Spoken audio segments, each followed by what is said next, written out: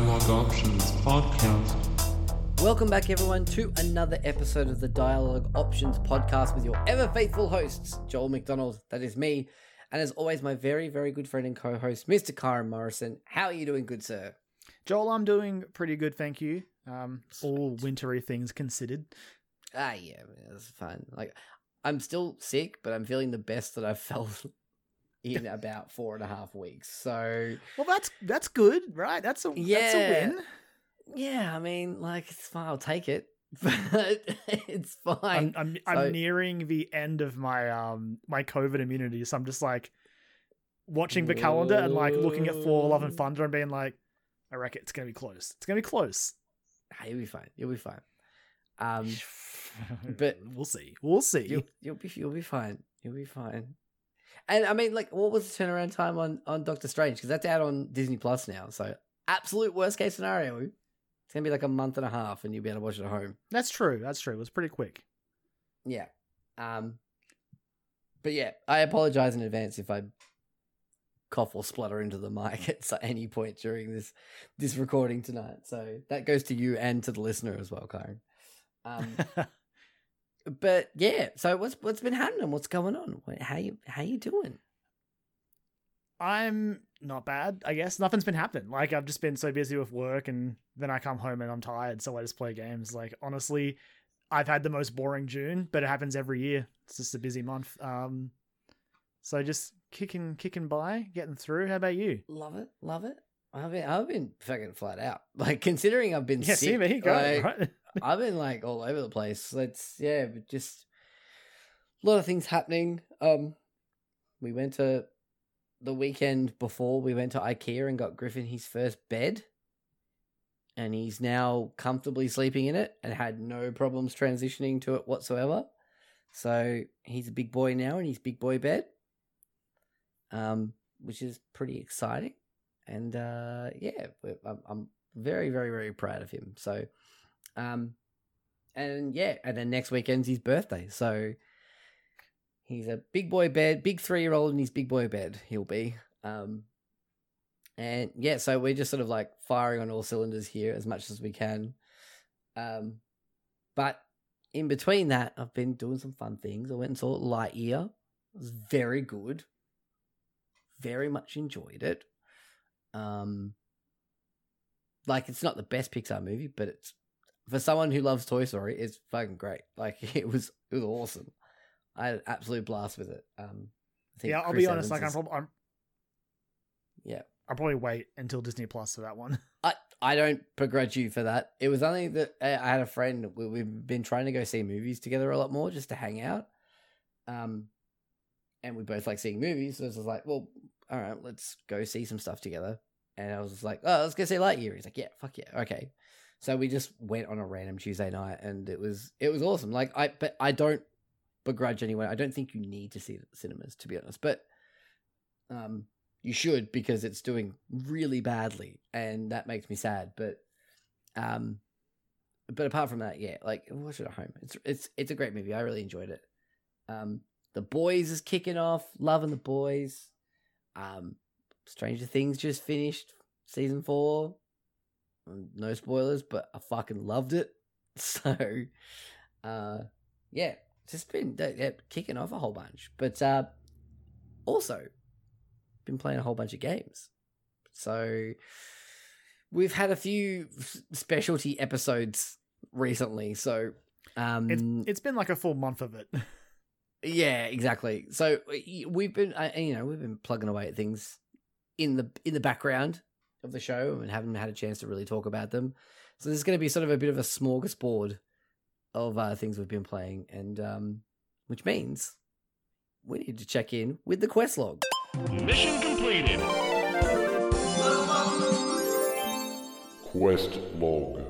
The quest log is, of course, our what we've been playing segment of the show, where we bring some stuff to the table that we've been playing and just have a chat about it, how we feel about it, what we like, what we don't like, all that kind of fun stuff. And yeah, as I mentioned before, it's been a while, so we got just a plethora of things to discuss and have a chat about, in varying degrees of length and detail. depending on what we played of it. So I mean, for the sake of time, there's a lot that I'm not bringing because that's like, fine. I don't want to blow this episode out, so I'm only really bringing like 2 games I've played a lot of, and like 2 games that I've played a lot of, but they're not new games to me. They're games I've played already. All right, fair enough. Should we kick it off with something that we both played? Sure, that makes sense. Yeah, I reckon we should kick it off with something we both played. So sort of 3 weeks ago, I think it was during. Oh no, it was a week after all the Summer Games Fest stuff. I don't remember anymore. It was like 2 or 3. It's all bled together. It was like 2 or 3 weeks ago. The long-awaited Teenage Mutant Ninja Turtle Shredder's Revenge came out on Switch, PlayStation. I think it's on PC as well, and Xbox and Game Pass. So yeah, we both played it because. I mean, it was on Game Pass, and I was already interested in playing it, so I was like, well, yeah, it was a no-brainer. If you're not sure about what TMNT Shredder's Revenge is, it is a like side-scrolling beat-em-up, very much in the same vein as like Turtles in Time and all those sort of like 90s arcade classics, with some quality of life and like modern game design stuff in there as well for good measure. This is made by Tribute Games and published by .emu, however which way you want to pronounce it. And yeah, so Tribute Games were I think it's made up of a lot of people that worked on the Scott Pilgrim game, and then they're the ones who released the remaster of it, or the re-release of it.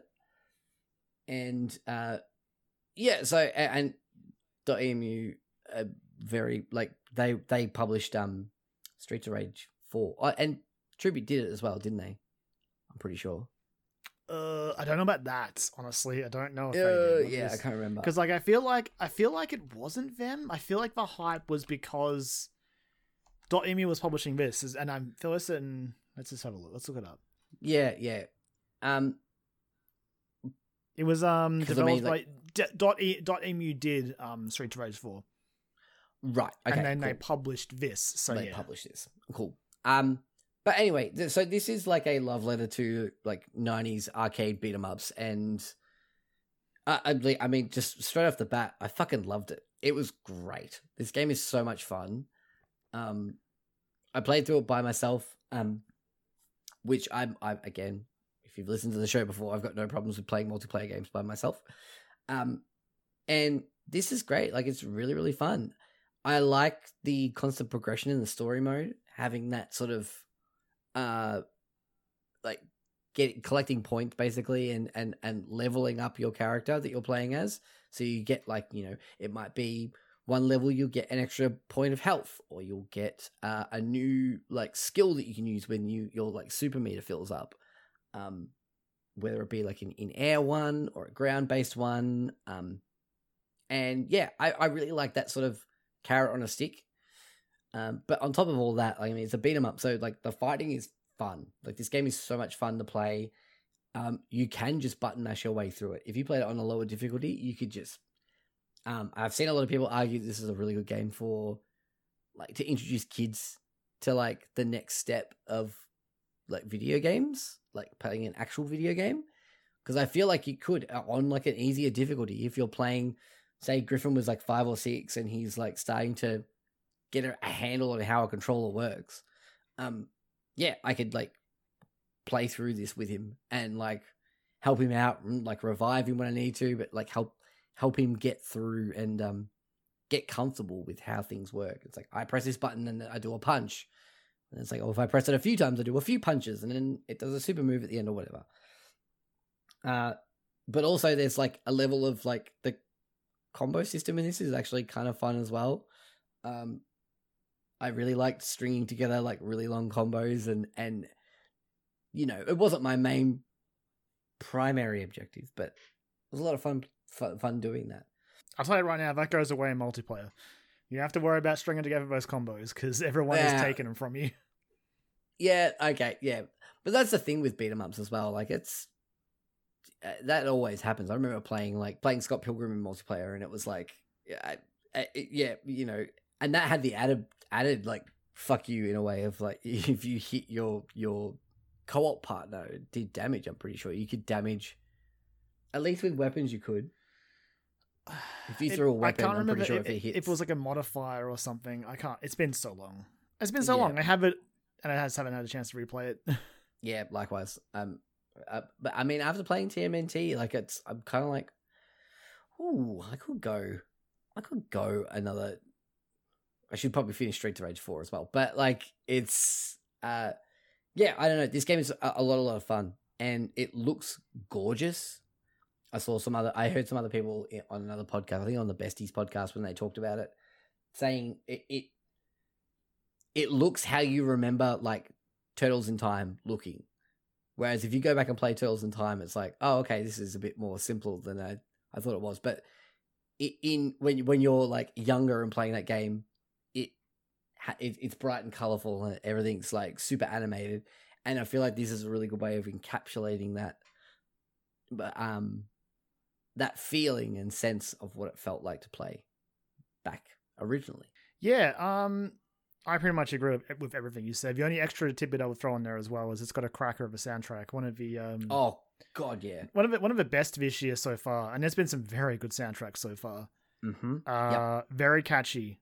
But yeah, no, absolutely. The gameplay was a lot of fun. As I said, I played it multiplayer with two friends of the show, Ben and Brod. Definitely a different dynamic when you're playing with other people, much like in other beat 'em ups, where it's usually just chaos and you're wrestling for the. I do like that it tracks your KOs, so throughout the entire campaign, you can be like, "No, I'm not coming last." Leonardo, that stupid loser. Yeah. All right. Okay. That big question: who's your character? Who do you play? Who was your first pick? I mean, obviously, I wanted Raph, but I didn't get Raph, so I got Michelangelo. All right, cool. Well, I'm the outlier here. It's fine. I'm Donatello. I've always been a Donnie boy. Donatello's awesome. I got nothing against Donatello, and honestly, like when love my dude. When we finished it, we toyed with the idea of like, well, I wonder if we could. I don't really go for like the platinum. So we started like a quick arcade run afterwards where we all play as different characters, and I started playing as April. She's fucking sweet, and she can just infinite loop enemies. She's just great. She's so quick, and that's cool. I got my combo meter up to like 120 or something. Holy just from like juggling enemies. It was easy as hell. So I was like, okay, April, maybe I should have played you. I don't know. So like all the characters feel great, which is a big advantage since this can be played, 6 players. So everyone gets a character that's fun. Yeah, exactly. And it's. I mean, there's 7 characters you beat the game and you get Casey. Yeah, you get Casey Jones. Yeah, which I want to go back and play as him a little bit because he seems like fun.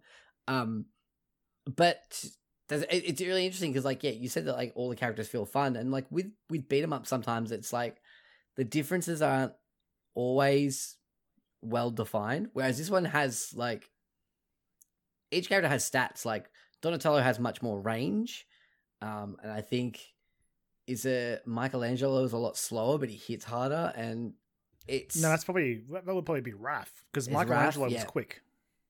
Yes. But what I noticed was like Raph's, so with their specials, so like Michelangelo, for example, is like his like big nunchuck attack where he just like swings his nunchucks around. But for Raph's, and he does it on the spot, but Raph is able to move around when he like spins around and he can move around the area, which I'm like, God, that's useful. Yeah. That's like, really useful. Each character feels like it's different enough to make it warrant like trying them out.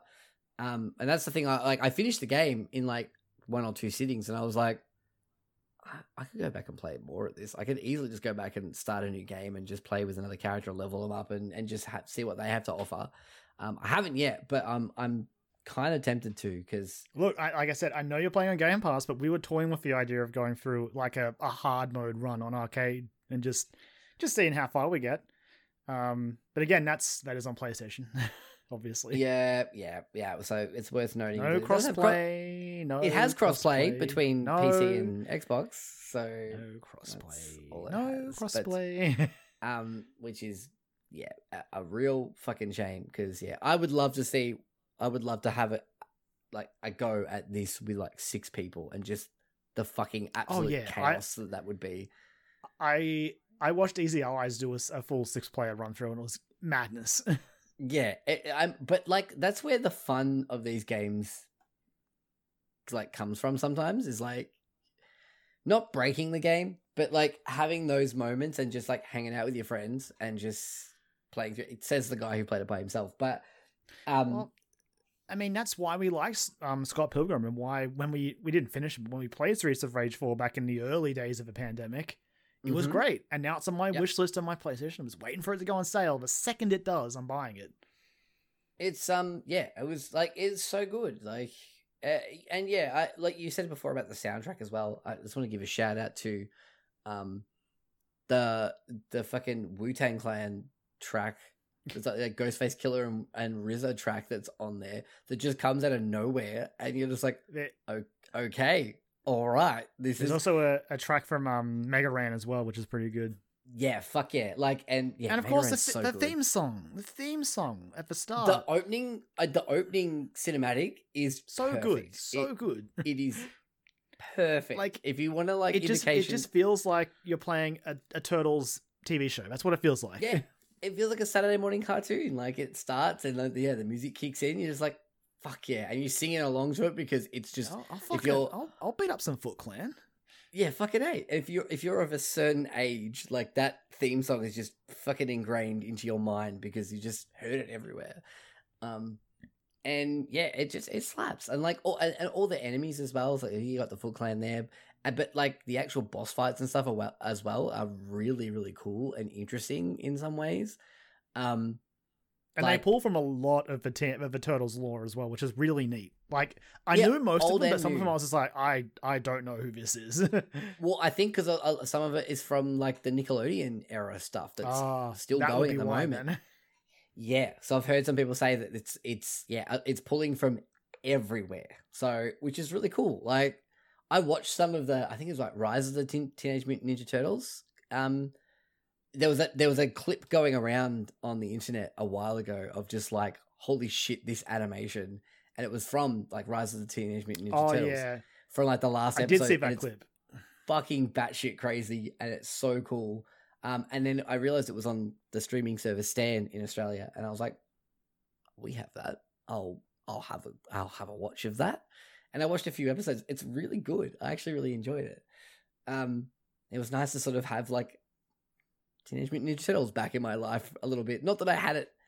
It wasn't a huge part of my life when I was younger, but it was definitely there. Like it was for sure. I remember hiring Turtles in Time at least once or twice from the local video store and on the SNES and having a go at that. But yeah, I really like this. If you're like craving for like a good beat 'em up or just something to play with some mates, or you like the Teenage Mutant Ninja Turtles, this is like an absolute no brainer. Like it's and like lengthwise as well, it's perfect. It's only like 3 or 4 hours long. You could blitz through it depending on what difficulty you play on, in an afternoon or a night, and you will have it just a great time. And there's like collectibles and things to find, and I think there's like concept art and lots of different things I think in there as well. Maybe I can't remember, but it's packed with unlockables, that's for sure. Yeah, it's a great game.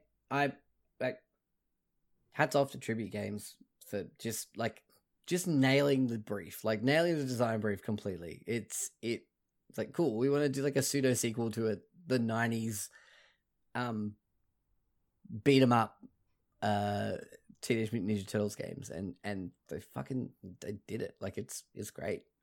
I had a really good time with it. So yeah, I mean if you got Game Pass, like you got no excuse. Go check it out. It's great. Cool. All right. What else have we got on the docket? Karen, tell me something you've been playing. Okay. Well, obviously, besides, I've been playing a bunch, but some of it I'm not even going to bother talking about because I feel like you've already discussed it and I have nothing to add for it, so that's why my list got culled down very quickly. A lot of stuff I've been playing, I'm just like, it's fun, but I don't really want to talk about it. I'm not that into it. But one that I have gone back to recently is Jurassic World Evolution 2, which just had the big Biosyn expansion drop to coincide with the release of Dominion. Jurassic World Evolution 2 is obviously a game I already loved. I love Jurassic World Evolution 1. I just want to build a park of dinosaurs, and this game lets me do that. And I never did play the DLC to the first one, which was, I think it was Return to Jurassic Park.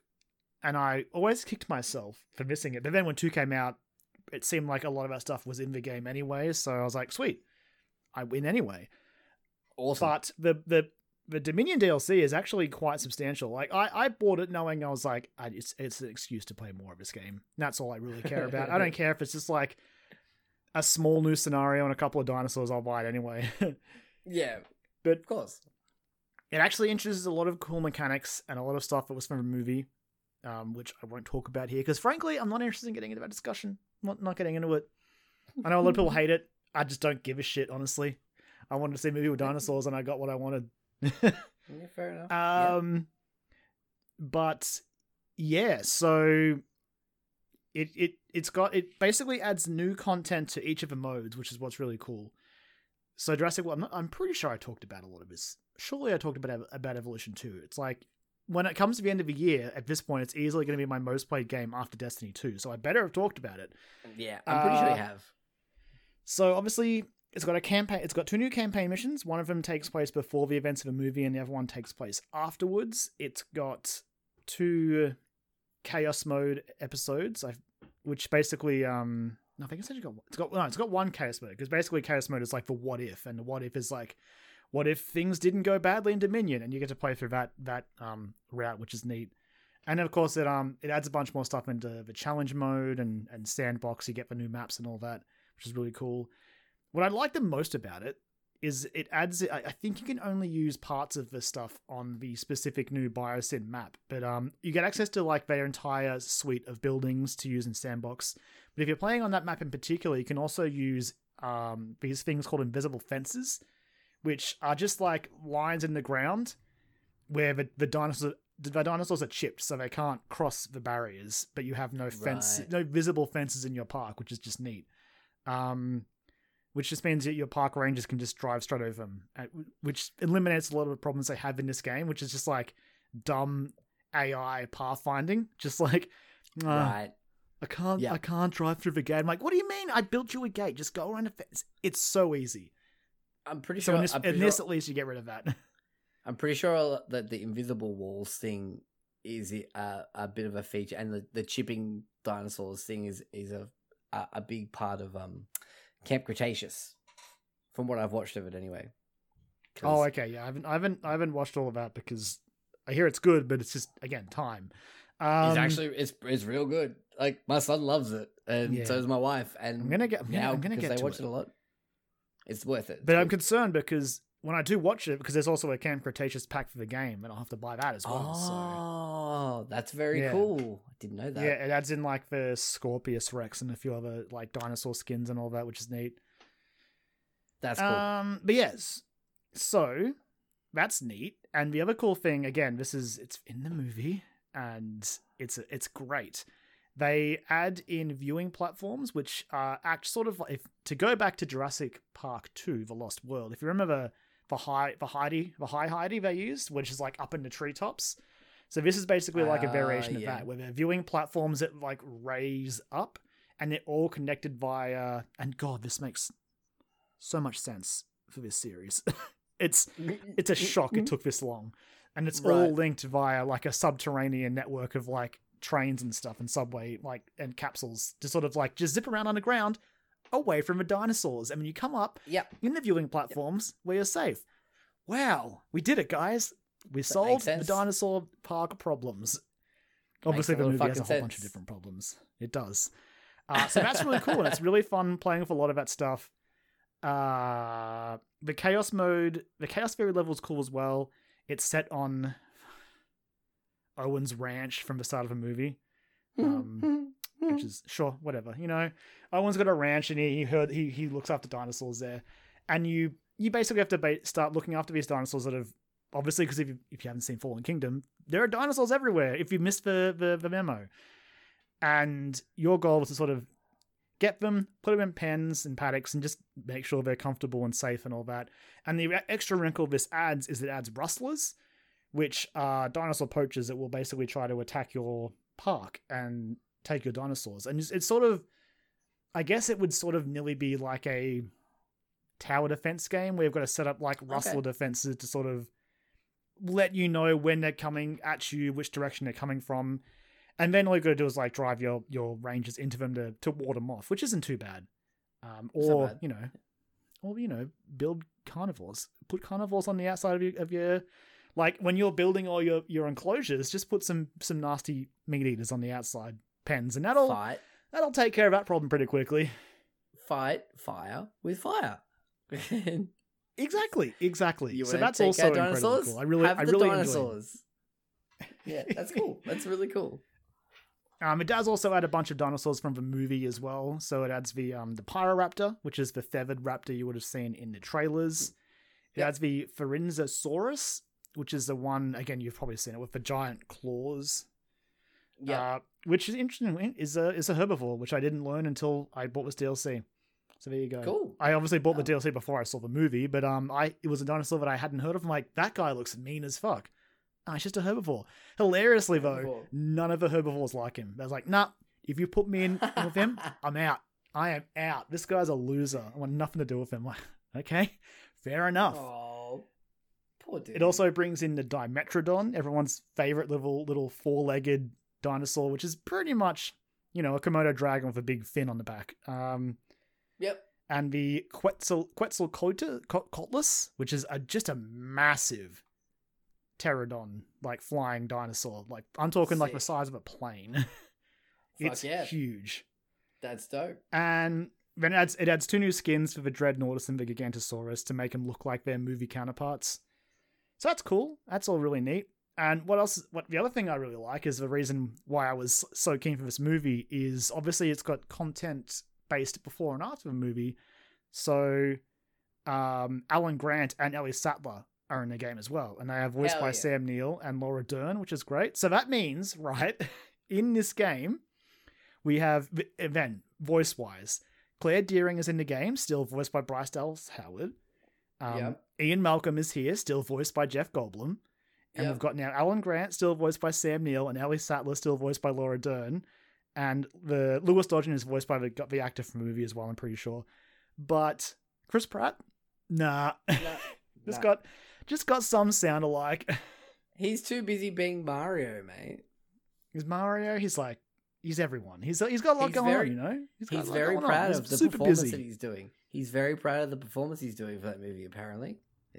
We're just, the voice that he's doing for Mario, we're not ready for it. He's not wrong. I'm not fucking ready for it, but I'm not. Like, it's going to be weird. Like, to slightly go off topic. Yeah. If we're bringing that up, like, obviously, I don't expect the Mario voice to sound like Charles Martinet. I don't think I could sit through a 90-minute movie of that. Yeah, but Charles Martinet delivering dialogue like that, pages of dialogue like that. It's like, okay, that would wear thin very quickly. Don't get me wrong. It appeals to me the idea of like Charles Martinet voicing like this entire movie. That would be. Since he voices most of the Mario cast anyway. That's very true, actually. That would be very funny. But I want them to do like an audio commentary track that is that. When it comes out on like home release. I'd fucking buy that. Anyway.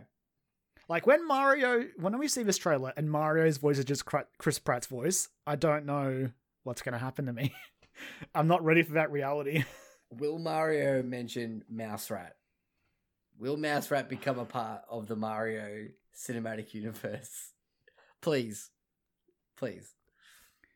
And just like that, I'm going to pause back on topic. Love it. Thank you. Please do. So yeah, that really covers a lot of the new stuff that's in the expansion. But really, so I finished a lot of that stuff.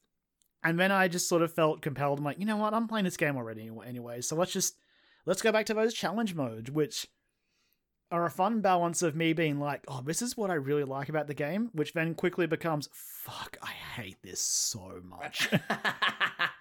So like, again, I probably spoke about them, but in case I didn't, I'll just refresh for people who are listening.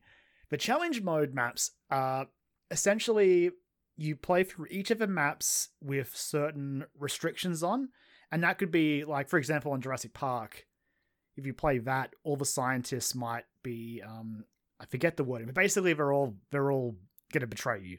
If you push them too hard, they will just be like, "Fuck you, mate." I'm like, all right, don't know why I'd hire you in the first place. Like in Jurassic Park, it made sense, but it was like one person. I was like, okay, I'll pay you one person you hired. And you were like, I don't know, it's one dude. Like, how was I meant to know he was gonna go awry? But in this one, they all have it. You're like, just fire all of them, man. Just kick them all out. We can hire new scientists. That's an easy solution. Yeah, challenge complete. Exactly. Move on. Let's go. But yeah, so, and some of them, like, for example, the one I'm doing right now is on Germany. And the thing that makes it a pain in the ass, so you've basically, to get 5 stars, you need to be making a certain amount of money a minute. Which, again, normally when you're doing a park, it's just like, oh yeah, I got no rush, I'll just do all this shit. But obviously with the modifiers on, so for example, Germany, I can only have a maximum of 10 different dinosaur species, which is not many. Okay. Right. And there's no carnivores, which is tough because they're the big ticket dinos that make you all the damn money. Exactly. So basically I'm just like making all these Gallimimus and like, look, it's a big chicken. What do you reckon? You don't like it? Of course. Yeah, me neither. More teeth. Exactly, Joel. Yeah. The movie was right. Exactly. And at first you're like, okay, this isn't so bad, but then it chucks on some really ridiculous restrictions on how much things cost, and there's a lot of storms, so it means you're constantly like having to deal with the stupid micromanagement stuff, which is fine in the general gameplay because you're like, it doesn't happen too often, or if it does, it's not super detrimental, but you really feel in these challenge maps where it can sometimes make the game not fun, which sucks because I love the idea of having restrictions on and going for these 5-star challenges. But yeah, some of them just, I'm like, oh, I hate this. The one thing I will say, when I was initially doing them, it does have like a par time. And I was like, oh, do I have to hit that par time? Because basically you unlock trophies for doing them all on easy, and then all of them on Jurassic, which is the highest difficulty tier.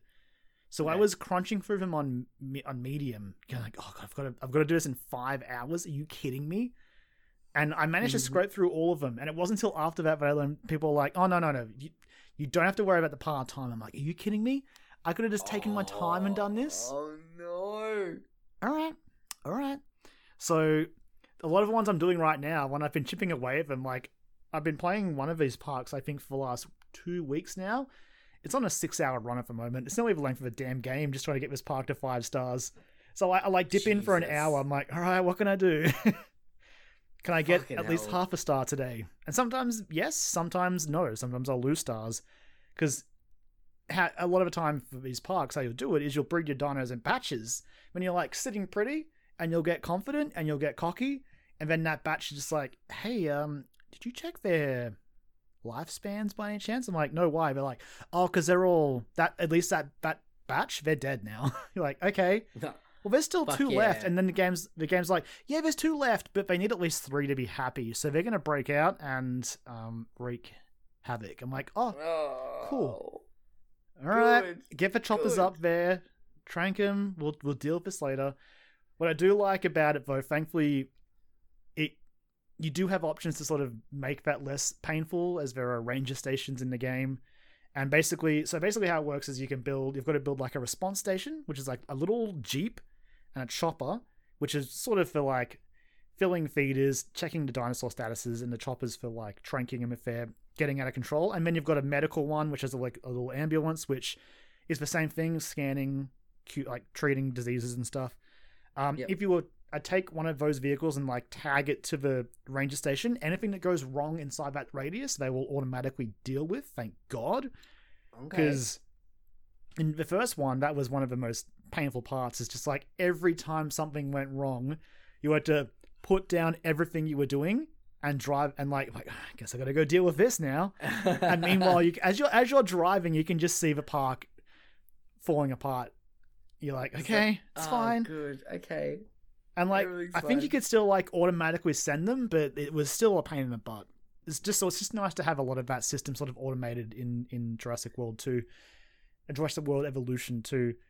But yeah, I don't know. Even though sometimes it makes me hate it, I just love the little things. I just love it. It's great. I love you can zoom in on a lot of these dinosaurs. They've got like a lot of like unique animations. They'll sit down, they'll clean themselves, they'll eat, they'll feed. Yeah. Yeah. If you want dinosaurs, like I recommend this game wholeheartedly. It almost seems like an amazing commentary. You were saying about like driving past everywhere, just seeing your park fall apart around you while you're trying to deal with this one specific problem. It seems like such a great analogy for like, this is why the whole thing was a bad idea in the first place. Yeah.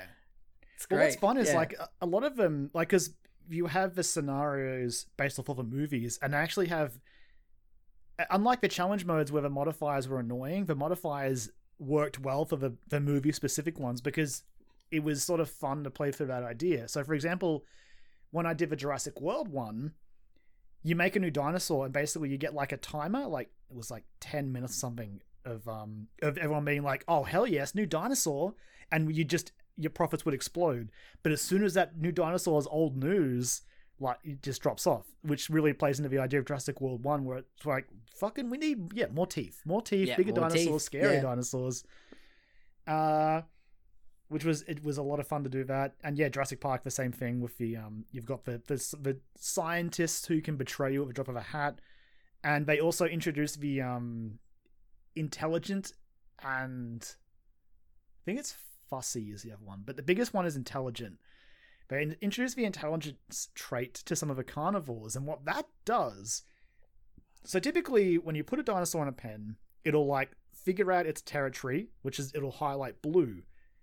And that was normally the worst of it. But now for the carnivores, if they roll with that trait, it adds like an extra, I want to say, I don't know, it's really guesstimating, but maybe 5-ish meters of red on the outside of that blue border. And if they see, like for example, if you've got a path built too close to that and people are walking along that, the dinosaur will be like, oh yeah, and you'll get a little notification being like, hey, this dinosaur here has been marked. He's looking to break out. I'm like, you kid, fuck you, mate. I'm on you. Stay in it. Clever girl. But that's I really like that because like one of the things that it just seems absurd to me that, for example, the best example is Velociraptors. Just having, because obviously you do it just to keep your park compact. You'd have the paths like right next to a fence. I'm like, the raptors are looking right at you. Yeah. So I do like that they sort of thought about it a bit and they're like, okay, well, look, they have a chance to roll with intelligence where if you do that and they see that, they will break out and they will start killing people. And it was fun. It absolutely shouldn't have been called intelligence. It should have been called clever girl. Like that's. It should have been. They dropped the ball there. Come on, yeah. I mean, I don't think I did this one, but the trophy list of the first game was just all Jurassic Park quotes, and it was amazing. That's great. That's fantastic. Yeah. Cool. Well, that's it's if you like dinosaurs and you see this game on sale, I'm not sure if it's on Game Pass still. It was on Game Pass. It is on Game Pass. The Game Pass is still there. Two just came to Game Pass. Yeah, I think one's gone, but two is. Oh, okay. One is still good. I think ultimately one might be a better game, but I just like a lot of the new stuff in 2, even if sometimes there are now too many systems to deal with. So yeah, right. I know. Yep. But yeah, I know. I really like 2, and if you're curious, definitely give it a spin on Game Pass, especially if you like Jurassic Park. It's a fun game. Cool. Well, what was the other thing I was going to bring that I've been playing? Just a quick rundown, I guess, of things. I went back to Slay the Spire recently. The game still owns. I finished a run with the other 2 characters I hadn't finished a run with. So now I've just got like the DLC character to run through with, and then start doing like Ascension runs, which like increase the frequency of like elite enemies and things like that. It's just a great game. It's when I'm like, I don't know what else to play. I'm like I've got like a podcast on or something on the TV. I'm like, all right, cool. I'll just pick up and play Slay the Spire. It's one of those games. And I love it. It's great. I don't know if I mentioned, but I finished Ratchet and Clank. I don't know if I talked about that on the show. I don't think so. I think that was during like the everything was happening at once season. I think of so. June. I think so. I mean, yeah, like you talked about it in great detail on the show before, when you played it last year, but I fucking love that game. That game was so much fun. And yeah, it had some really great moments in it. I went through and got the platinum of it as well because it's an easy platinum, and it was one of those games where it was like, I can do this, but also I kind of want to because I had so much fun playing the game. So by the time I rolled credits, I think I only had like 2 trophies I needed to go back in like a New Game Plus run for. So I did that and mopped that up, and yeah, so that's my first PS5 platinum. So congratulations, Joel. Yes, that was my first one. Yeah, and it's really really good. We've dipped back into Fall Guys. That's now gone free to play. If you've been hiding under a rock, yeah, we did dip back in. Even won a few crowns ourselves. How have you done, Joel? This is why I'm adding this to the breezy section because yeah, it's fine, everything's fine. And on top of that, all right, let's get this off my chest, right? It's fine. This is what I was waiting for. It's mildly rectified now, but like it went free to play, and it all revolved around being connected to your Epic Games Store account, to be like enable the crossplay. I think that's probably the main reason for it. So it's like crossplay eligible across, or it's made it easier for them to make crossplay enabled across all platforms because you can play across all platforms now, which is really great. So I booted it up before it went free to play, checked I still had everything, downloaded the new launcher. I'm like, sweet, I'm good. Then I got I think it was when I had my PS5 anyway. But I downloaded the PS4 version. I was like, okay, I didn't realize it at the time. Well, actually, I don't think the PS5 really version confusing. I don't think the PS5 version was actually out then either. I think it came out, once there. So I was like, yep, everything's there. It's fine. I'll dip back in when it goes free to play. And that happened and it rolled around, became free to play. Relaunched, all that kind of stuff. And it was your birthday, Kyron. And we decided to pop in and celebrate by playing some Fall Guys because it was, I think, that week that it went free to play. So we jumped in. And or like just before we all jumped online, I jumped in, had a look, and all my things were gone. Like all my cosmetics, it had basically sent me back to, I had a Smurf account basically. I had a level 1 nothing little pink bean, and that was it. So I wasn't super happy about that. And apparently I'm not the only one. It's happened to quite a lot of people. And I mean, who could like you've been playing a lot of Fall Guys, and you had a lot of cool unique skins, but are just gone to, unless they pop up on random rotation, right? Like that's I'd say that's, and you're right to be annoyed about that. Yeah, and even then, if it pops up on a rotation, I've got to have the currency for it to be able to pick it up. So, which since you're a fresh account, you haven't got any. And the other part about that I was not happy about is that they had announced that for all legacy players that had quote unquote purchased the game, even though we hadn't because we got it on PlayStation Plus, but who had been playing before all of this went down, the season pass, because obviously it's gone free to play, it's got a season pass now, and like a battle pass. They would get, legacy players would get the battle pass basically for free. It's like, sweet, cool. Double checked that as well. No legacy pass. No battle pass. So, long story short, I was back and forth with like support and things like that, the Fall Guys support team and Epic Games, and trying to sort it all out. I've got my cosmetics back, my currency's all gone, and my crowns is like back to where, like, just like the normal amount that I previously had. But I do have my Doom Guy skin now, which I'm happy with. It's fine as long as I had that, because I worked for that one. And but still no season pass. I emailed them again about it. I haven't heard back from it, so I don't know. Like fingers crossed. Like clearly, if you had the Doom guy skin, you were playing prior to this. So hopefully there's just a switch they can flick on it or something. I don't know. I mean, it sounds like that you're not alone. They're probably dealing with a lot of these messages, which if there is a delay, that could be why. It sounds like it's just been a problem that's been happening. So I'm honestly thanking my lucky stars that I came out unscathed. Like because I remember seeing. So what happened was, like, when I looked at my menu, I noticed that the icon for Fall Guys was like grayed out and weird, and it said like new version available or something. So I went to the store and downloaded that version. It was like, okay, I guess I'm good now for free to play.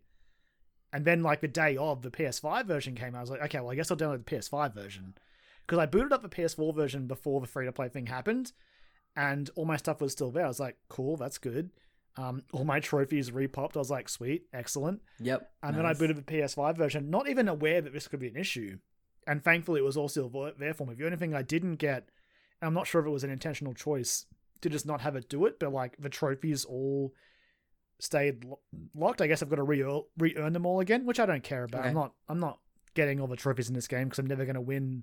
Was it five episodes in a row or something? Yeah, 5 in a row. Yeah.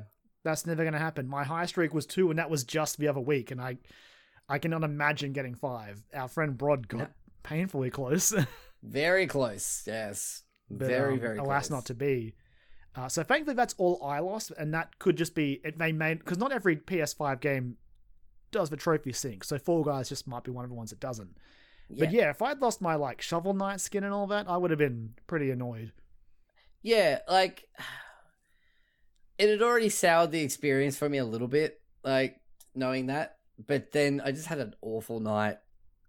On top of like after like a really bad sort of like mental health week where I was really up and down, and then just to go into that, have that happen and lose all my shit and just be like, all right, cool, listen, I'm gonna play some Fall Guys, it's fine. Hanging out with Karen for his birthday, hang out with friends, it's fine. And then just had the fucking shittest night of luck when it came to my But Joel, like the company was great. You were trying your best. I was trying my best. I bought that title. It's still there. It's still on my it's the one thing that I bought. That and my fucking punk cuffs, because it was the only thing that I had unlocked. It was so funny. That was like that was how you could see it, the new players. They all had their punk cuffs on. I'm like, oh, look at all you little beans. And like it'd be funny if I could be like, yeah, I'm wearing my I'm a first player. Oh no, jokes. It's like a Smurf account, but I was just as bad as all of them apparently. And I was like, it didn't leave a great taste in my mouth, and I have had no real desire to go back to it since. So I don't know. Maybe I need another week. Which is a shame because the new games are so much fun. Like some of the best games I think they've done since it started. Like the stadium mini games are just great. Yeah, they are really good, and there's so many games now that they've added to it. So I think it feels like a really good rotation. Like using the Plus release as like a soft launch. I mean, they built up through like 4 or 5 seasons, like a healthy amount of like games they could throw at you. And then to launch with the stadium ones on top of that, like there is so much variety in this game now. It's really cool. I did see that they just added a variation on Fall Ball that was basically first goal wins. So it was like, oh, nice. Yeah, it's like one and done. That's it. This weekend they also had the Master Chief stuff as well, which I completely missed. Yeah, the Spartan Showdown. Yeah.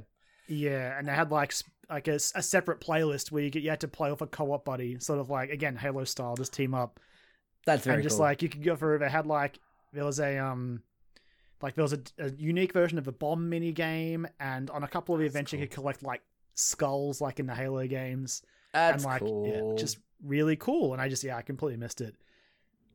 But oh well. It's look, it's like the game is awesome. I'm just like, it was like a whole series of unfortunate events that led to me just being like, you know what?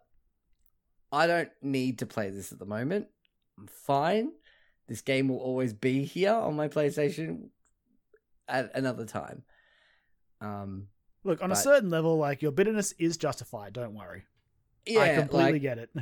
yeah, it was just like, all these things that happened, and I was just like, all right, it's been a really shit week, and but it's cool. I'm gonna hang out with friends tonight, celebrate Kyron's birthday. It's gonna be good. We'll play some Fall Guys. Haven't played for a while. It'll be fun. And then lost all my shit, and then lost my shit at the game. So basically, all right, that was a bit of a downer moment. Good times. It was a downer Good moment. times. Kyron, let's bring the fucking energy back up again. What do you got for me? Well, I've been continuing on my fool's errand of a quest to challenge Nintendo when they moved up the Xenoblade 3 release date. They were like, you can't replay Xenoblade 1 and 2 before then. I'm like, I mean, I probably can't, but I guess I'll try. You're a fucking lunatic, mate. The good thing is they're on Switch, right? So basically what I've been doing is, like, usually I'll just play like an hour or two in bed before I go to sleep. Yeah, and that makes sense. I had that month off, which I was already planning on playing Xenoblade 1 during that month off, which was good because I got through all of Xenoblade 1. And since I've been so busy at work, I haven't finished 2 yet. But I think I'm knocking on the end credits. I'm nearly there, and then I've got to play the Torna DLC, which isn't a full game, and then I'll be ready. Again, I feel like I've talked about them both. Maybe not Xenoblade 1. I probably talked about that when the deluxe edition came out. Like, this podcast has been running for a few years now, so yeah, I definitely want to talk about 2 because that was in year 1 of the Switch, and we were recording then. Yep. So I won't go on them too long. But when I haven't played them so close together before, and it's definitely interesting to do that because I remember thinking, I think I liked Xenoblade 2 more than 1 when I was playing 2, like when it came out, but I hadn't really played Xenoblade 1 for like, what, was it 2012 that the Wii version came out? I can't remember now. But no, that was the Wii U, so maybe it was like even earlier than that. Jesus Christ. Yeah. So it had been a while, but it's interesting playing them back to back because now I'm just like, no. Xenoblade 1 is way better than Xenoblade 2. Oh, like, okay. Interesting. There's a lot of annoying things in Xenoblade 2 that really add up as you get further into the game. The biggest one for me, and maybe it's nitpicky, maybe it's just me being picky, but it's a system that sounds good.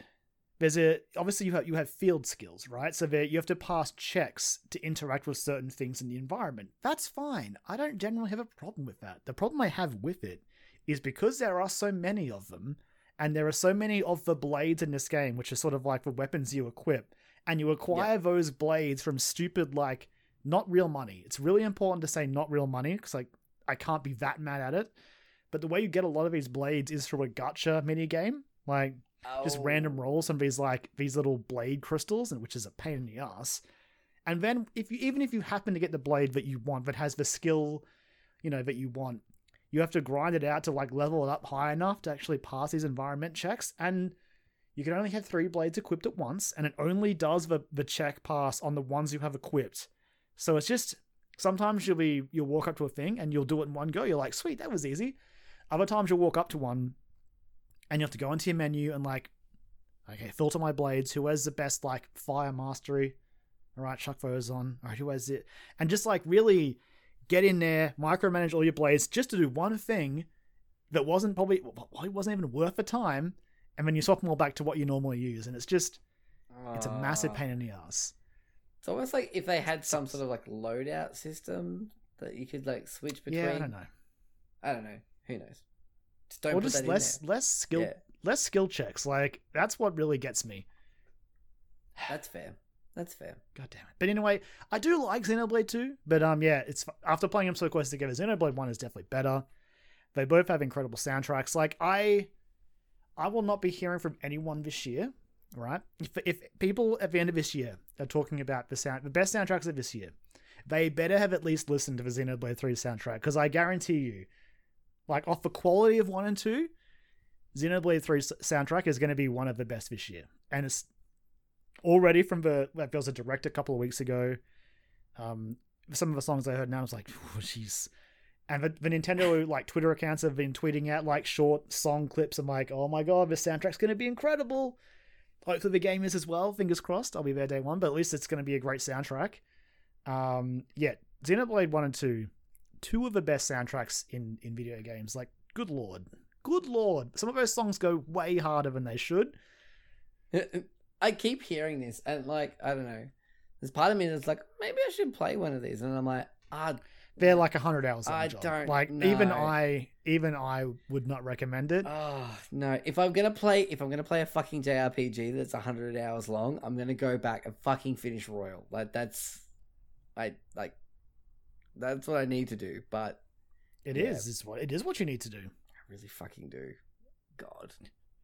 But yeah, that's really what I've been doing, Joel. Those are the two. I've been replaying both of those, finding out I like one more than two. They both have great soundtracks. I hate the field skills in 2. The combat system in 2 is just too much of a fucking... It's a mess. Yeah. Like, I understand it, but it's just... There's so much going on. I totally get some people who, like, look at the footage for these games and just go, nah. Yeah, I'm raising my hand. Nah. That's me. I'm just like, I want to be able to like this, but this is far too much. This is too much going on.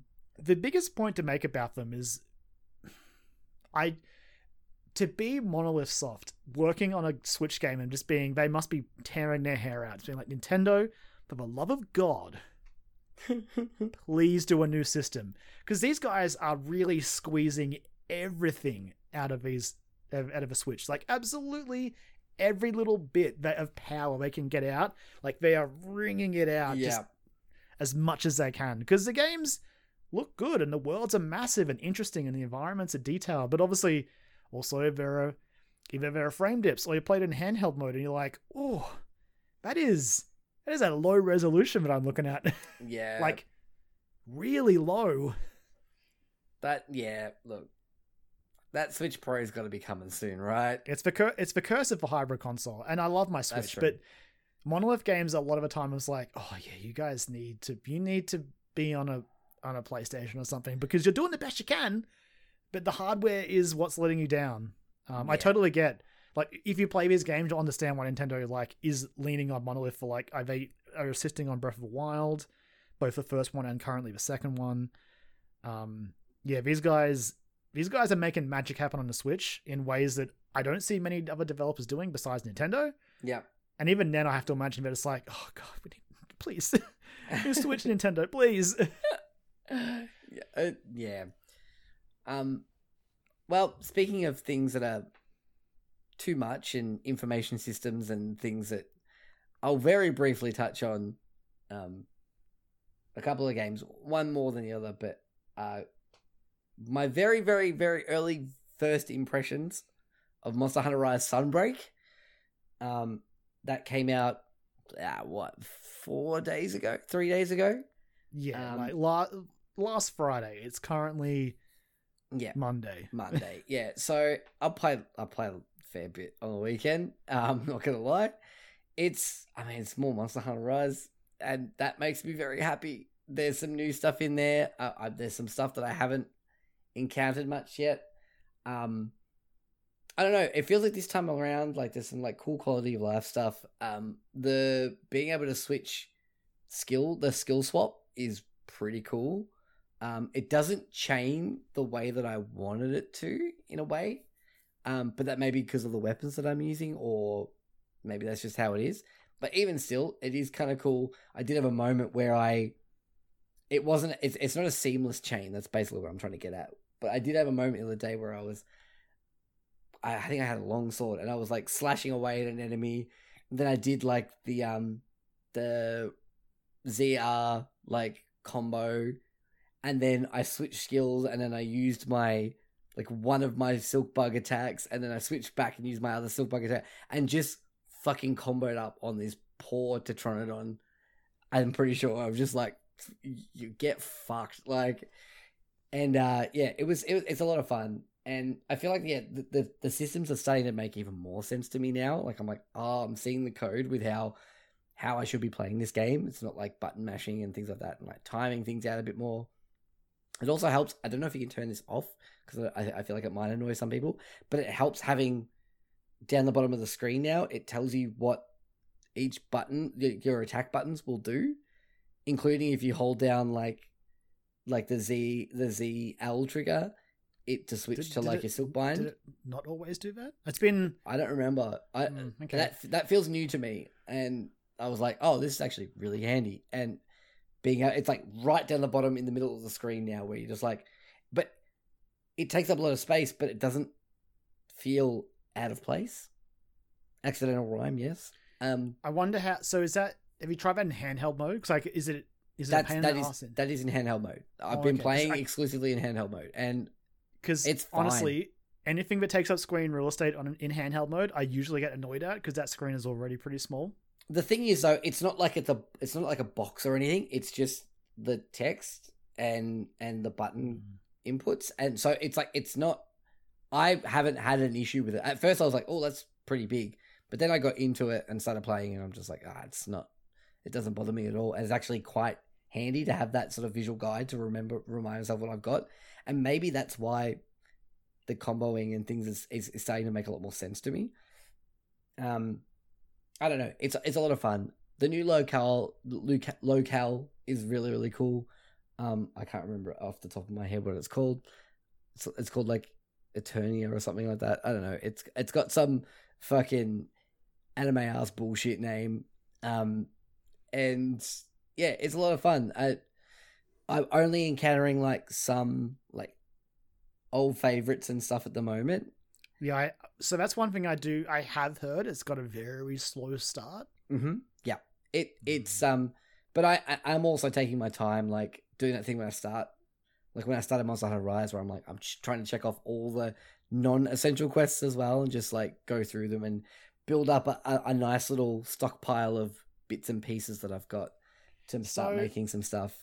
I will definitely get this at some point, but Joel, I have to say on some level, I'm still very bitter at all of you, mostly you and our friend Brendan, who didn't onboard Iceborne with me because I wanted to play Iceborne and no one did. I fucking wanted to. I just never got around to buying it, and I'm sad about it too. Don't get me wrong. I think about that at least once or twice every time I'm playing Rise or Sunbreak now. But like, yeah, I don't know. I'm just happy to have more Monster Hunter that I can sit on the couch and play with. Like while I'm just like chipping away at while I'm watching a podcast or whatever, or Ash is watching something on TV. I'm just like, yeah, I'm just hunting monsters. It's fun. Still using my hunting horn and switching between a hunting horn and longsword, and then I have that thought where I'm like, maybe I should try another weapon, and I go, hunting horn, yeah, whack stuff, give buffs. That's what I do. But yeah, I'm sure I'll probably talk about it again at some point when I've played a little bit more and I've encountered some more of the new editions or the revamped editions of things. The jungle area is pretty cool as well. Like it's a really small map. Like it's very small. It's basically like a circle with like almost like star points going into the center. So you can just sort of run around the whole island. It's like an island. You can run all the way around it and then like run into the middle part as well and go underground. I like the fact that it's small. It's nice to sort of just be able to just work my way around that map. And also too, it was I did like a 3 months monster hunt the other night, where I had to hunt it was a Tetranodon, the big crab boy, big crab, Hermitol, I think it's called. Alright, it's from a Monster Hunter I haven't played, so I can't help you, Joel. It's really cool. So it's got like this big, like almost like Triceratops looking skull as its shell. And at points it'll turn around and attack you with that as well. They're always fun fights.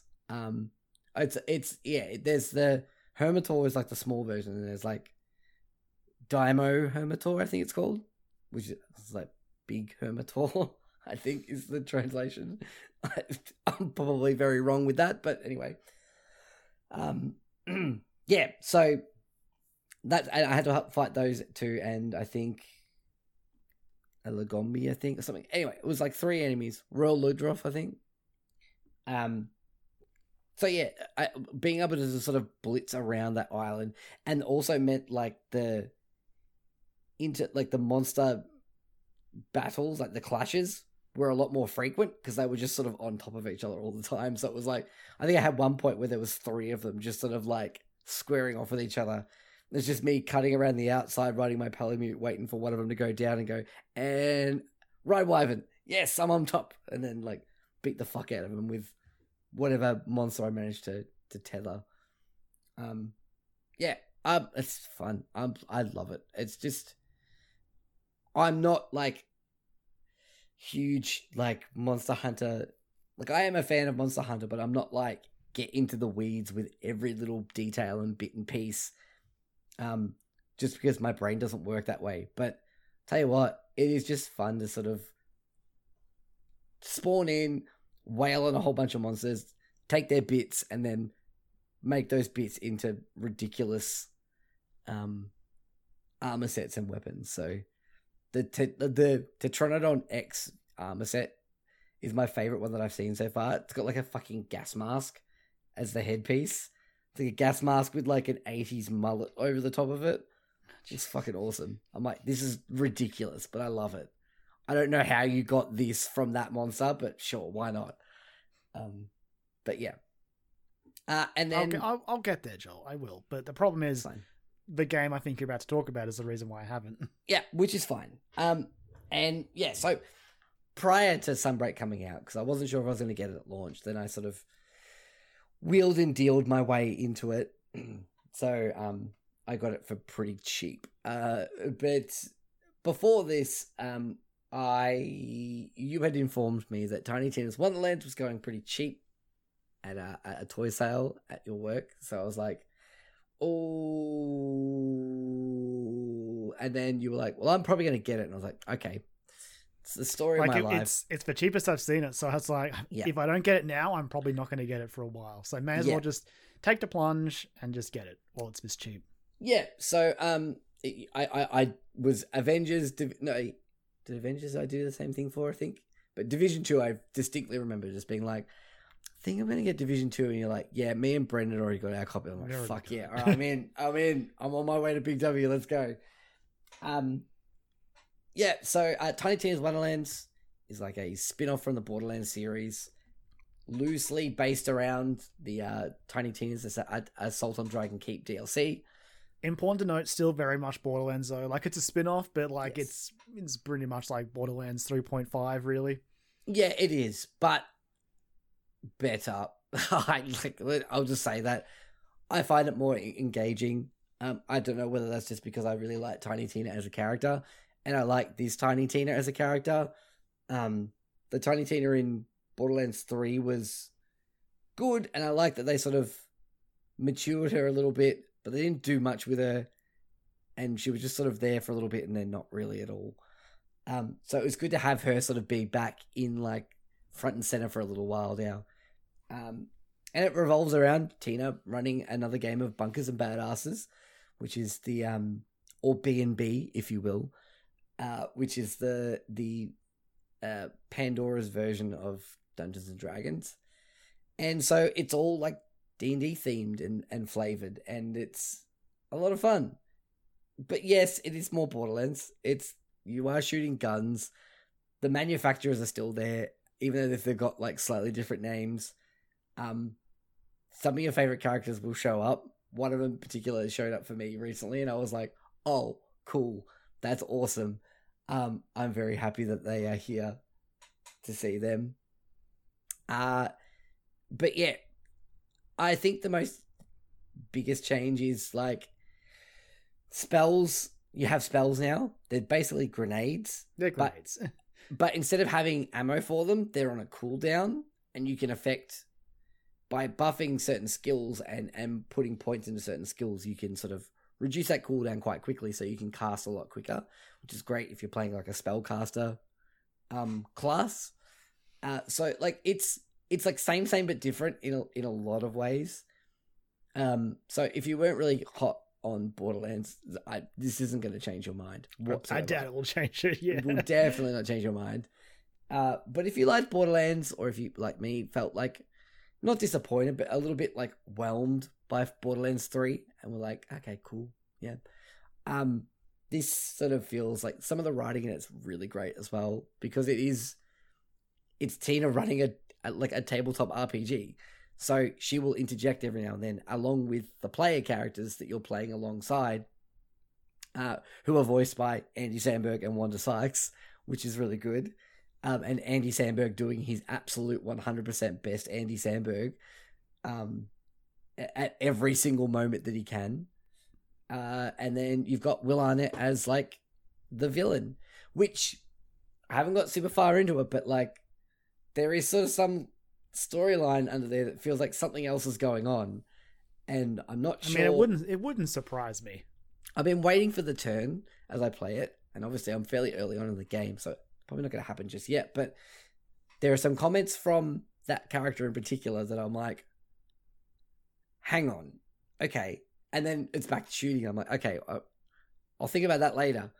And I obviously don't want to look into it too much because I want to play the game. But yeah, I don't know. It's fun. And I've also squatted up with you a few times as well. And we've blasted through some stuff. That was the first night we played and played through sort of, I guess, the prologue and a little bit after. Which I am still in. Yeah. It was a lot of fun. Like, so yeah. I agree. Again, I don't want to harp on it too much because I'm very early on it, and maybe my opinion will change. But the one thing that I could definitely do without is the overworld, or I could definitely do with much less of the overworld. That's fair.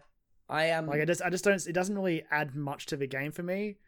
I just kind of prefer the seamless like area to area stuff from the other Borderlands games. Again, it's cool they've tried to use it to put a more unique spin on how this game plays, but it really sort of like it just feels like especially when I'm playing maybe single player. I could see it being good single player, but when you're playing multiplayer, sometimes it feels like it sort of breaks the pace, and you're like, all right, now I just gotta walk. I'm gonna punch all these guys because I don't need to be in encounters with these random enemies. I don't really see what advantages I get out of that, and just stuff like that. It's I can imagine it being fine single player, but yeah, multiplayer, I'm not really feeling it.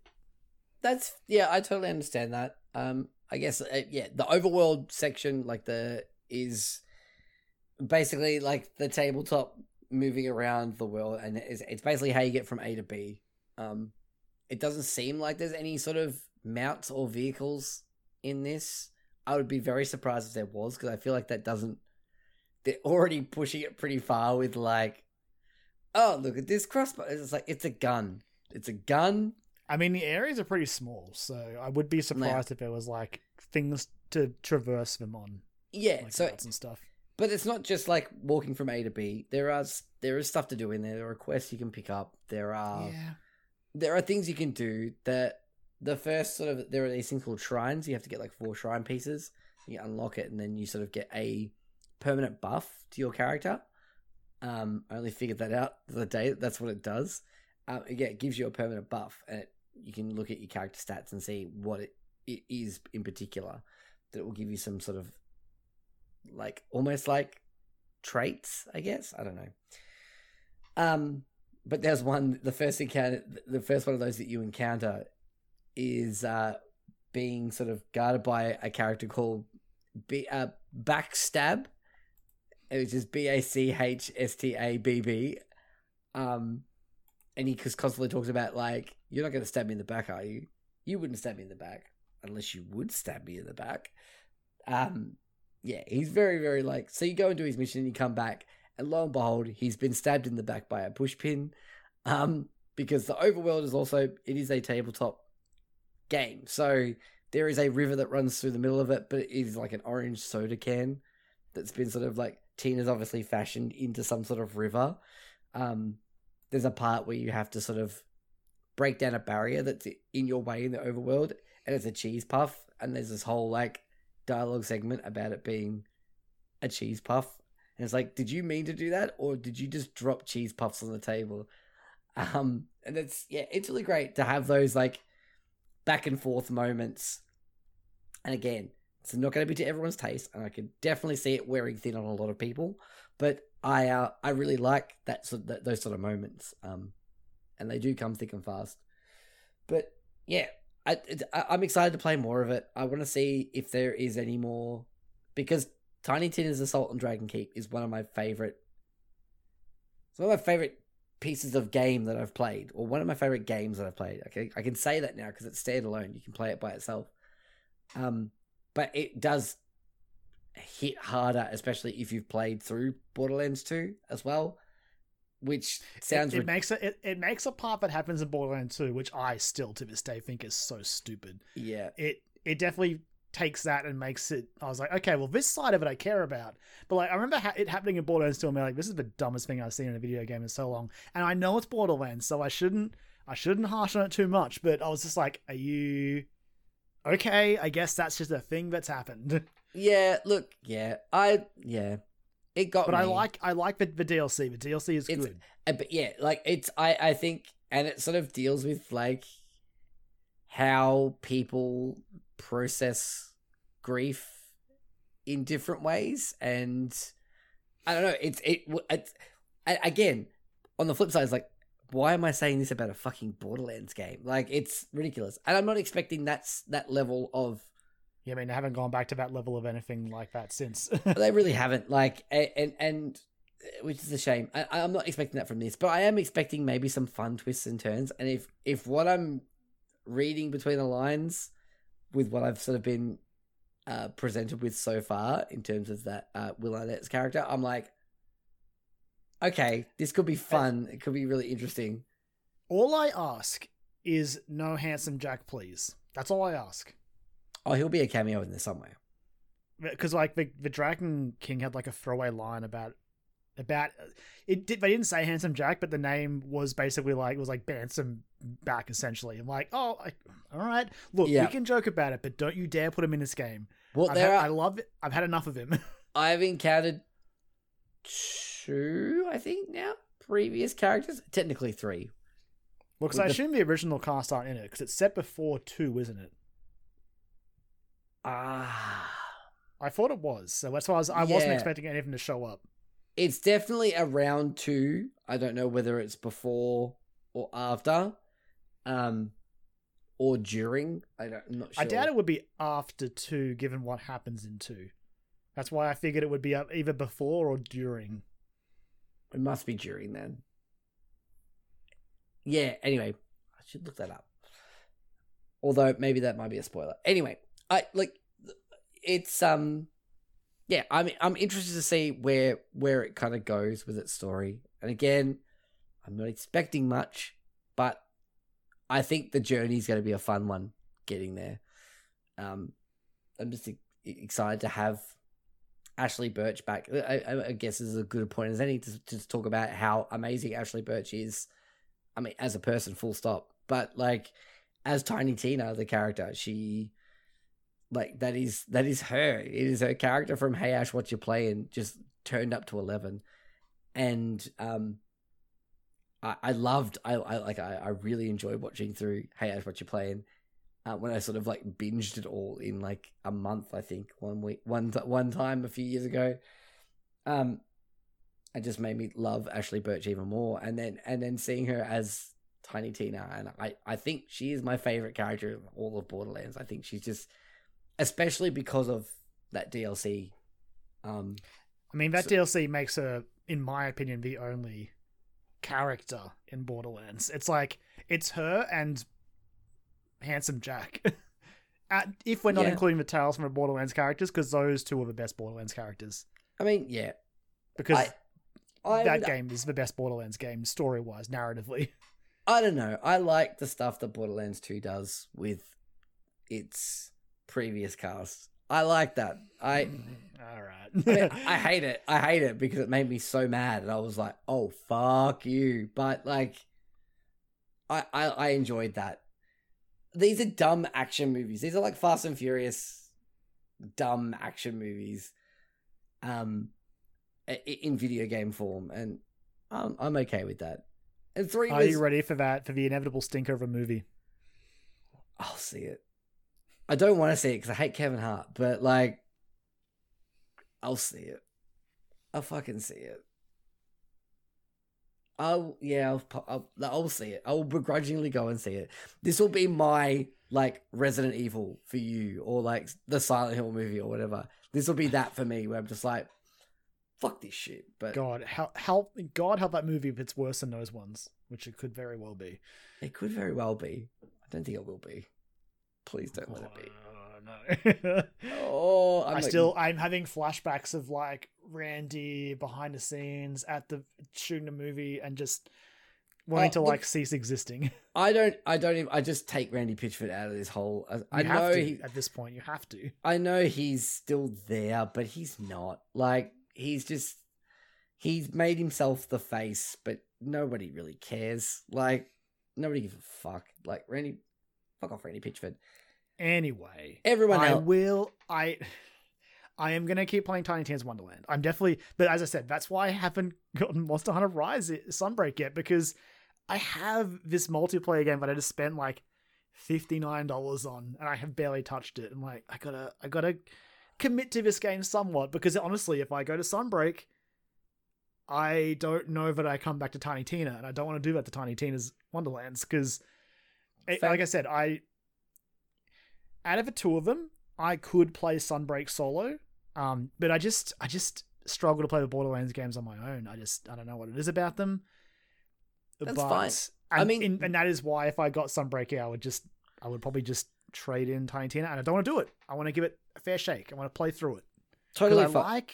I generally like the Borderlands games as multiplayer experiences. They're fun. There's lots of loot. Some of the guns get straight up insane, and that's what I like most about those games. Yeah. Yeah, I did encounter one the other day that I think turned into like a homing pigeon bird that would explode on impact when I reloaded. I've got a gun that when I reload it, I throw it out and it becomes like a little fairy. Oh, that's cool. That like it acts as a turret as it flies around enemies. It shoots at them and then it explodes. I'm like, see, this is the sort of insanity I come to this game for. So I'm looking forward to finding more stuff like that as I move forward through it. Yeah, I'm waiting for when it I to find really time. Yeah, I'm waiting for it to really ramp up. Like I'm enjoying it. But I mean, these I've always loved Borderlands. I always have ever since 1, and 2 is one of my favorite games of all time. I had such fond memories of playing that, buying that ridiculous collector's edition for it. But having my Marcus bobblehead is right there. Why did you talk about that? You Why? reminded me of playing Borderlands 2 4-player. You've reminded me of like the quest for a I forget what cable we needed. It was an adapter. It was an adapter for a cable, yeah. And like, I remember very distinctly one of those late areas deliriously completely lost because it was like late at night. I was flying out to EB Expo the next day. That's right. And I was just so furious at how the map was laid out. I couldn't read it. I'm like, where am I? I need to get here. I can't figure it out. I'm so tired. I'm flying out of town tomorrow. Just let it be over. Oh god. But yeah, no, Borderlands 2 is absolutely it's like probably one of my top 5 like co-op games I played. It was so much fun. The DLC in that game was great. It was. Yep. Really good. So yeah, like I'm definitely I'm gonna stick with Tiny Tina. It's just I do find myself missing the more seamless traversal, and the open world just sort of slows things down a bit too much for my liking. But that could just be me. Understandable. That could be me. That's understandable. I could see myself growing tired of it eventually, but at the moment I'm kind of enjoying the kind of like kitschy charm of it. I am also sort of just waiting for the point for it to really kick into gear. Or having said that though, a lot of the quests, the side quests even, are multi-layered. Like there's levels to them. Like there's multiple steps to them. They're not just like, go here, kill these guys, come back. Like there's that, but then you go there, you kill these guys, and then this happens, and you go, oh cool, well now I've got to go over here, and this is happening. It's sort of, yeah, they sort of flow on quite nicely, and they almost feel like side quests in an RPG, like in a way where they have steps to them. I've even had ones that have like, which I think this isn't new. They did it for Borderlands 3, but it makes sense here. It gives you options for the way that you carry things out. I had a really good one where I had to figure out how to use things like without using guns, basically, without spoiling anything. And it was really, really fun, and it had some great writing moments in it, and a really great moment where I just had to put my controller down for like 5 minutes essentially to do something, and it was fun. I really enjoyed that they're trying to sort of put that sort of element in there. But yeah, I'm gonna go back to it. But at the moment, I'm just Monster Hunter's just too good. It's just too much fun. All right, Joel, are you ready? Yeah. We're gonna do a 5-minute lightning round, really quick. We're not even going at a quest log for this. Okay. I'm gonna blitz through the direct mini headlines. We're just gonna thumbs up, thumbs down it. Love it. That's really it. Because Okay. honestly, I feel like that's the energy this direct mini sort of expect it is worth anyway. It was good, but yes, correct. Yep. So first up, we had Monster Hunter Rise Sunbreak. Yep, it's great. It was thumbs down for me because I'm like, the game comes out in 3 days. What are you I doing? mean, yeah, it was wasted time in that direct, but yeah, awesome. I don't care. It looked awesome. We had Nier Automata End of Yora edition. I fucking Thumbs love up. Nier, but Please yeah, play Nier Automata. Just do it. it's great. I don't know how it's going to run it on the Switch, but They've said, I think it's, they said like 30 FPS something on handheld. It's got a locked frame rate, which I think Yeah. helps games via Switch ports. it's it looks like 30 frames for sure from that trailer. It's but- by Virtuoso, and they're basically like the port magicians on Switch. Okay, cool. Lorelei and the Laser Eyes. Interesting. Thumbs up for the name.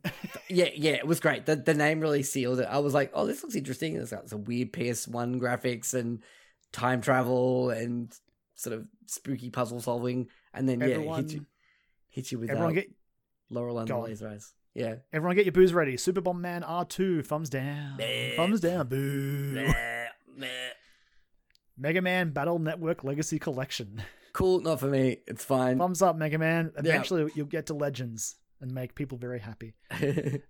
Pac-Man World Repack.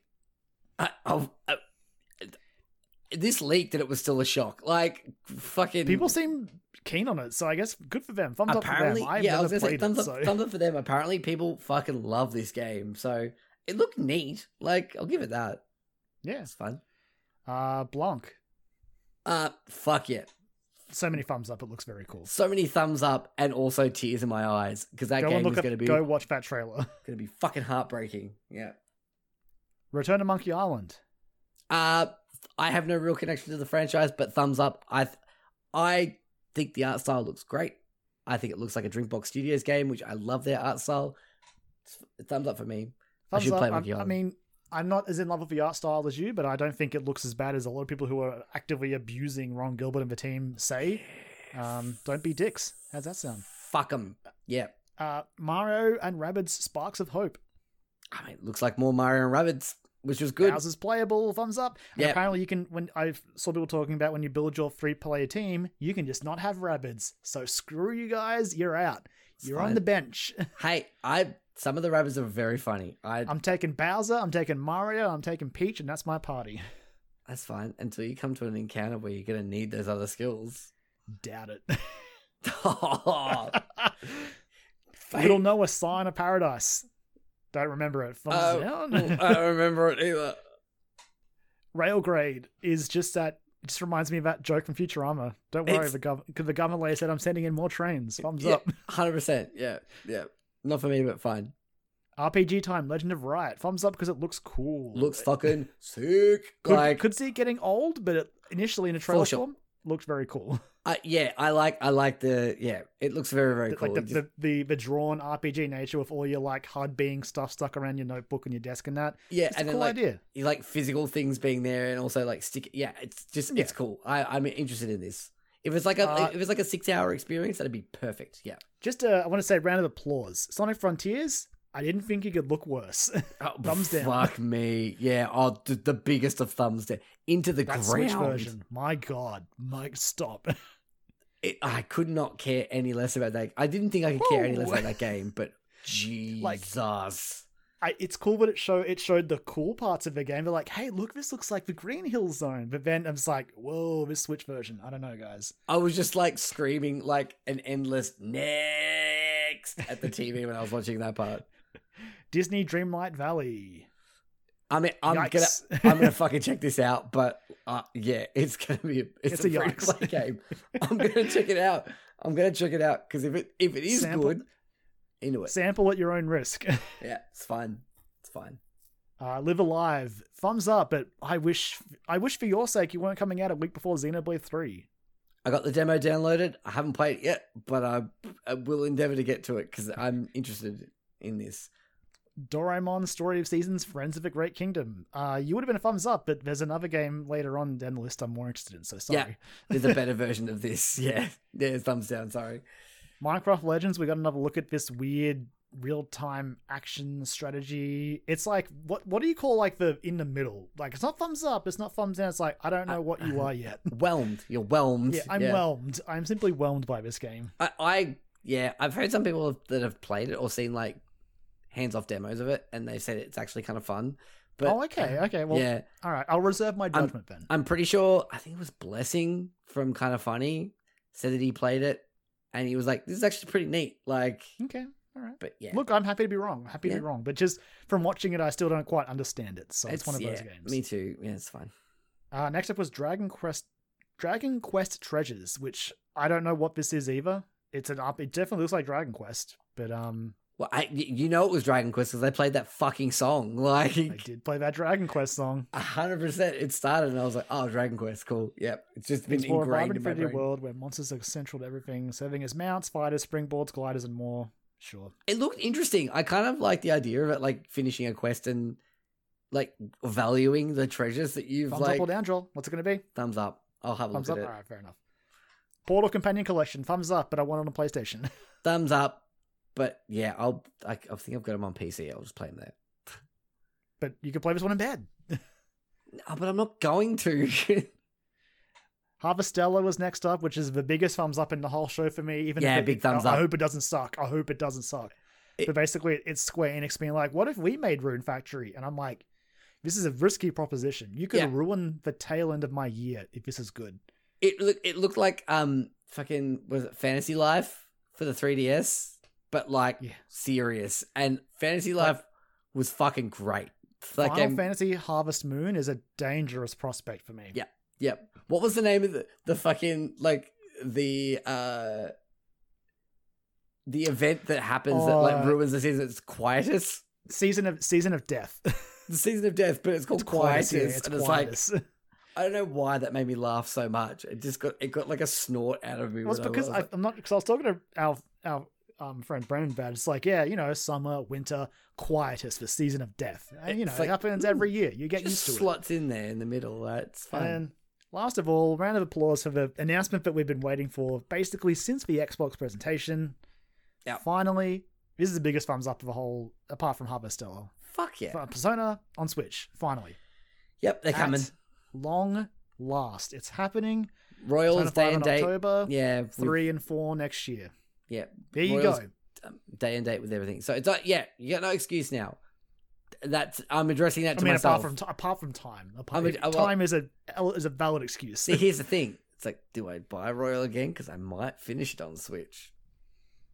Just be dumb like me and just buy it again anyway. I'm gonna buy Royal on Switch. I'm gonna buy 3 and 4 on PlayStation and Switch. Because tell you what, if they do a physical version and they do like a stupid dumbass collector's edition for it, I mean, I hope they do. That's my hope. And if they do, I'll buy that. For it. I'll buy that. I want that mask. Okay. Yeah. So yeah, Direct Mini. That's it. That was it.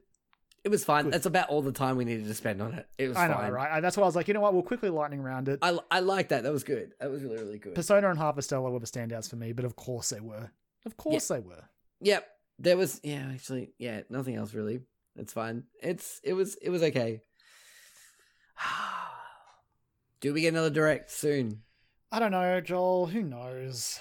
You can never tell with Nintendo. No, That's the problem. They had the Xenoblade Direct, and then they had this, and now they're kind of in the clear, right? Apart from Bayonetta, everything else is sort of laid out for the rest of the year. Yeah, they're so fucking wild card though. That's the thing. Like, I don't know. I would like to see him maybe do another one. I don't know. The rumors are still thick and strong that Metroid Prime's coming later this year, so who knows? That's it.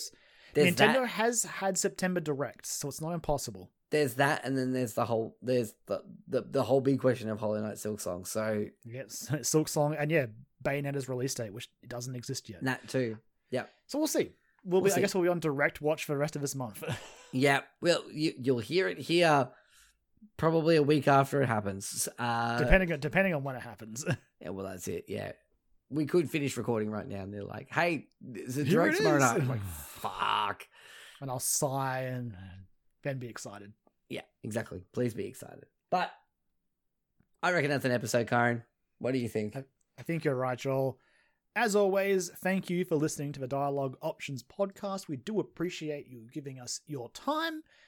If you want to keep up with us, you can find us across I say the social medias, but mostly Facebook, Twitter, and Instagram, where we are just Dialogue Options. Yep. And of course, whatever podcast platform you listen to us on, any sort of reviews or shares or thumbs up you can leave us make all the difference. We do greatly appreciate it.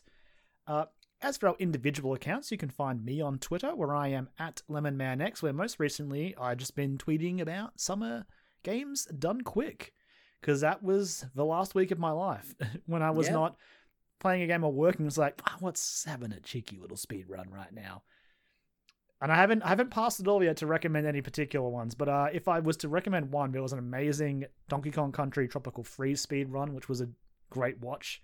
I There was a surprisingly good Minecraft one as well, which is insane to see a very RNG-based game get speedrun. Yeah, I saw there was a Control one that apparently was really good, and a Doom one apparently that was fucking The Doom one's nuts. always good. Yeah. The Doom one's always good. There was also a very good Kaizo Super Metroid run, which goes for 2.5 hours, and it's Oh an my insanely hard version of Super Metroid. Like shit in that. I'm like, I couldn't play this. I could not do this. Kaizo So shit if you want to, fucking breaks my mind. yeah, it's insane. I So the understand. Super Metroid is insane. Like it's imagine Super Metroid, way more spikes. You have to do a lot more wall jumps to get around. Cool. Energy tanks that you pick up are actually traps and they'll kill you. Sick. Also, you don't get any extra energy tanks, so you have to play the entire game with 99 energy. It's insane. It's madness. Yeah, fuck that shit. But yeah, great event. They raised just over $3 million for the week, which was good. But where can they find you, Joel? You can find me at JolieMac, where I've just been tweeting about shit that I like. The boys, man. The boys. One day.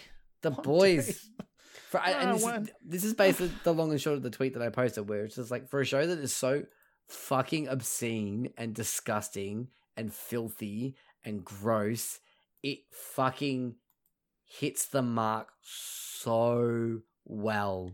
Like, it has something to say, and it is not afraid to say it. And it's great to see all the dickhead idiots that are like, Homeland is a great guy, and then See, I don't have to watch the show to enjoy that. I've been getting secondhand enjoyment from that crumbling. Like, how did you come on? It's even better.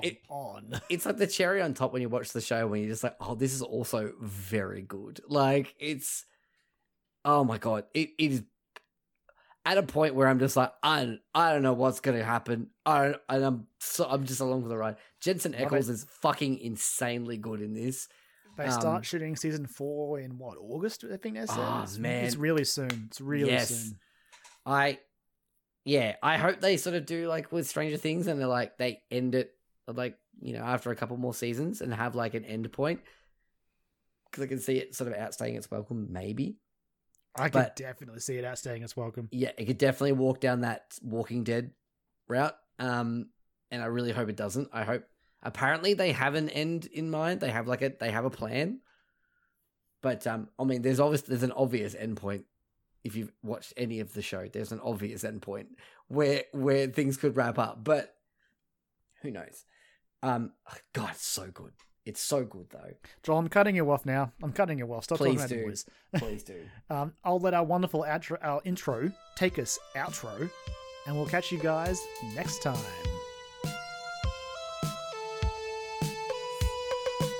Player 1. Player 2. Prepare yourself. 3, 2, 1, fight.